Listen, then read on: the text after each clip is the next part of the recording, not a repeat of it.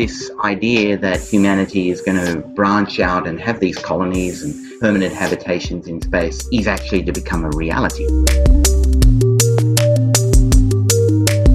It's in everybody's interest that we don't make space an unsustainable area. Nobody can claim space. No country could stick their flag in an asteroid or in the moon or claim it for themselves as a sovereign territory. You're listening to Widdershins Podcast, where we take the ultimate sci-fi themes found in books and movies and discuss them with the world's leading scientists, engineers, and experts. This week's podcast is brought to you by our sponsors and preferred retailers, Wordery and The Book Depository. And the book whose theme we're reflecting on this week is Stranger in a Strange Land by Robert A. Heinlein.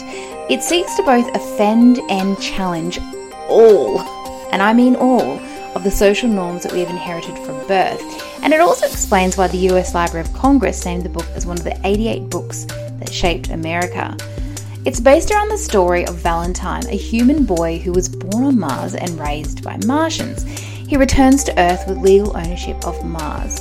But what I really want to express here is that this book is going to test you. It is confronting and politically incorrect throughout pretty much the whole read. Heinlein systematically makes most readers mad. You'll find the link to Stranger in a Strange Land in the show notes. My name is Amy Rose, and as a host of Widdershins, I bring to you our first ever episode, a bonus episode on space law, in a conversation with Professor Stephen Freeland. Stephen is a Professor of International Law at the University of Western Sydney. He's a member of faculty of the London Institute of Space Policy and Law and a member of the Australian delegation to the United Nations Committee on the Peaceful Uses of Outer Space.